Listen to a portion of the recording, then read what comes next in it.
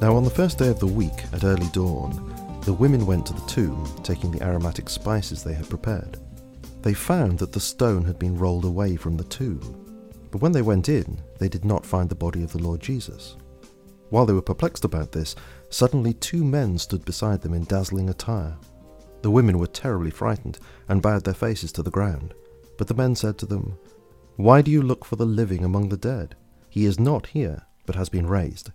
Remember how he told you while he was still in Galilee that the Son of Man must be delivered into the hands of sinful men and be crucified, and on the 3rd day rise again." Then the women remembered his words, and when they returned from the tomb they told all these things to the 11 and to all the rest. Now it was Mary Magdalene, Joanna, Mary the mother of James, and the other women with them who told these things to the apostles. But these words seemed like pure nonsense to them, and they did not believe them. But Peter got up and ran to the tomb. He bent down and saw only the strips of linen cloth. Then he went home, wondering what had happened. Now that very day, 2 of them were on their way to a village called Emmaus, about 7 miles from Jerusalem. They were talking to each other about all the things that had happened. While they were talking and debating these things, Jesus himself approached and began to accompany them, but their eyes were kept from recognizing him. Then he said to them, "What are these matters you are discussing so intently as you walk along?" And they stood still, looking sad. Then one of them, named Cleopas, answered him, "Are you the only visitor to Jerusalem who doesn't know the things that have happened there in these days?"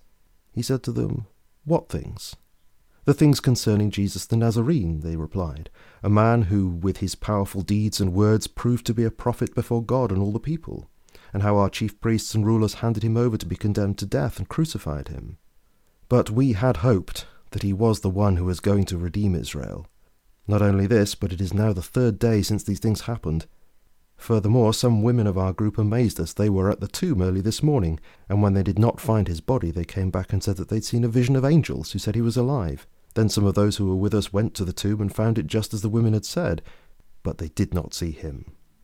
So he said to them, "You foolish people, how slow of heart to believe all that the prophets have spoken.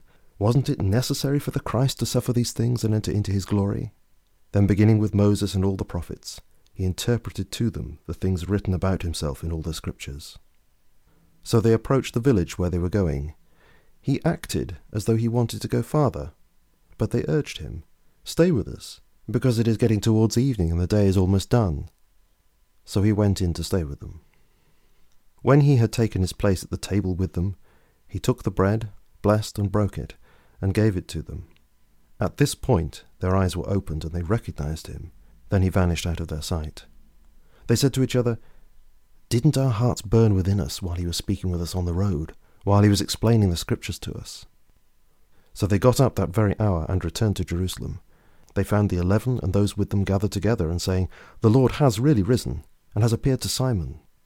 Then they told what had happened on the road and how they recognized him when he broke the bread. Jerusalem descending, a city from the sky, Abraham's dream,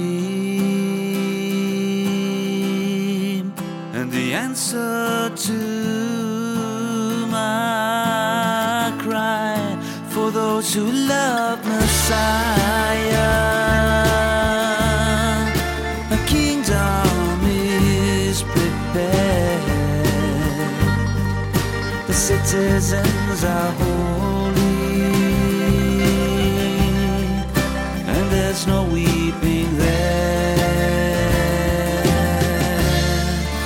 No more songs of sorrow, no more days of woe, the pain of all the ages. We shall no longer know. Yerushalayim Kadosh, all things are made new.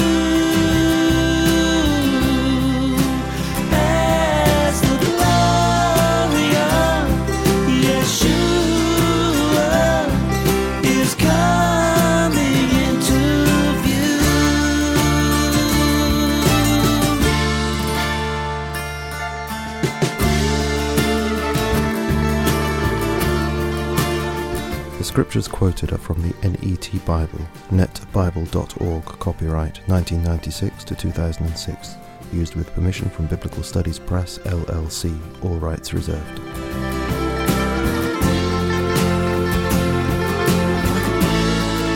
For those who love Messiah, a kingdom is prepared. The citizens are holy, and there's no weeping there.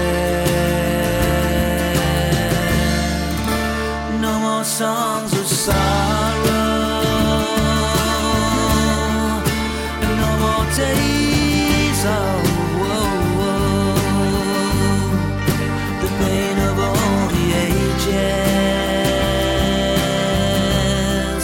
we shall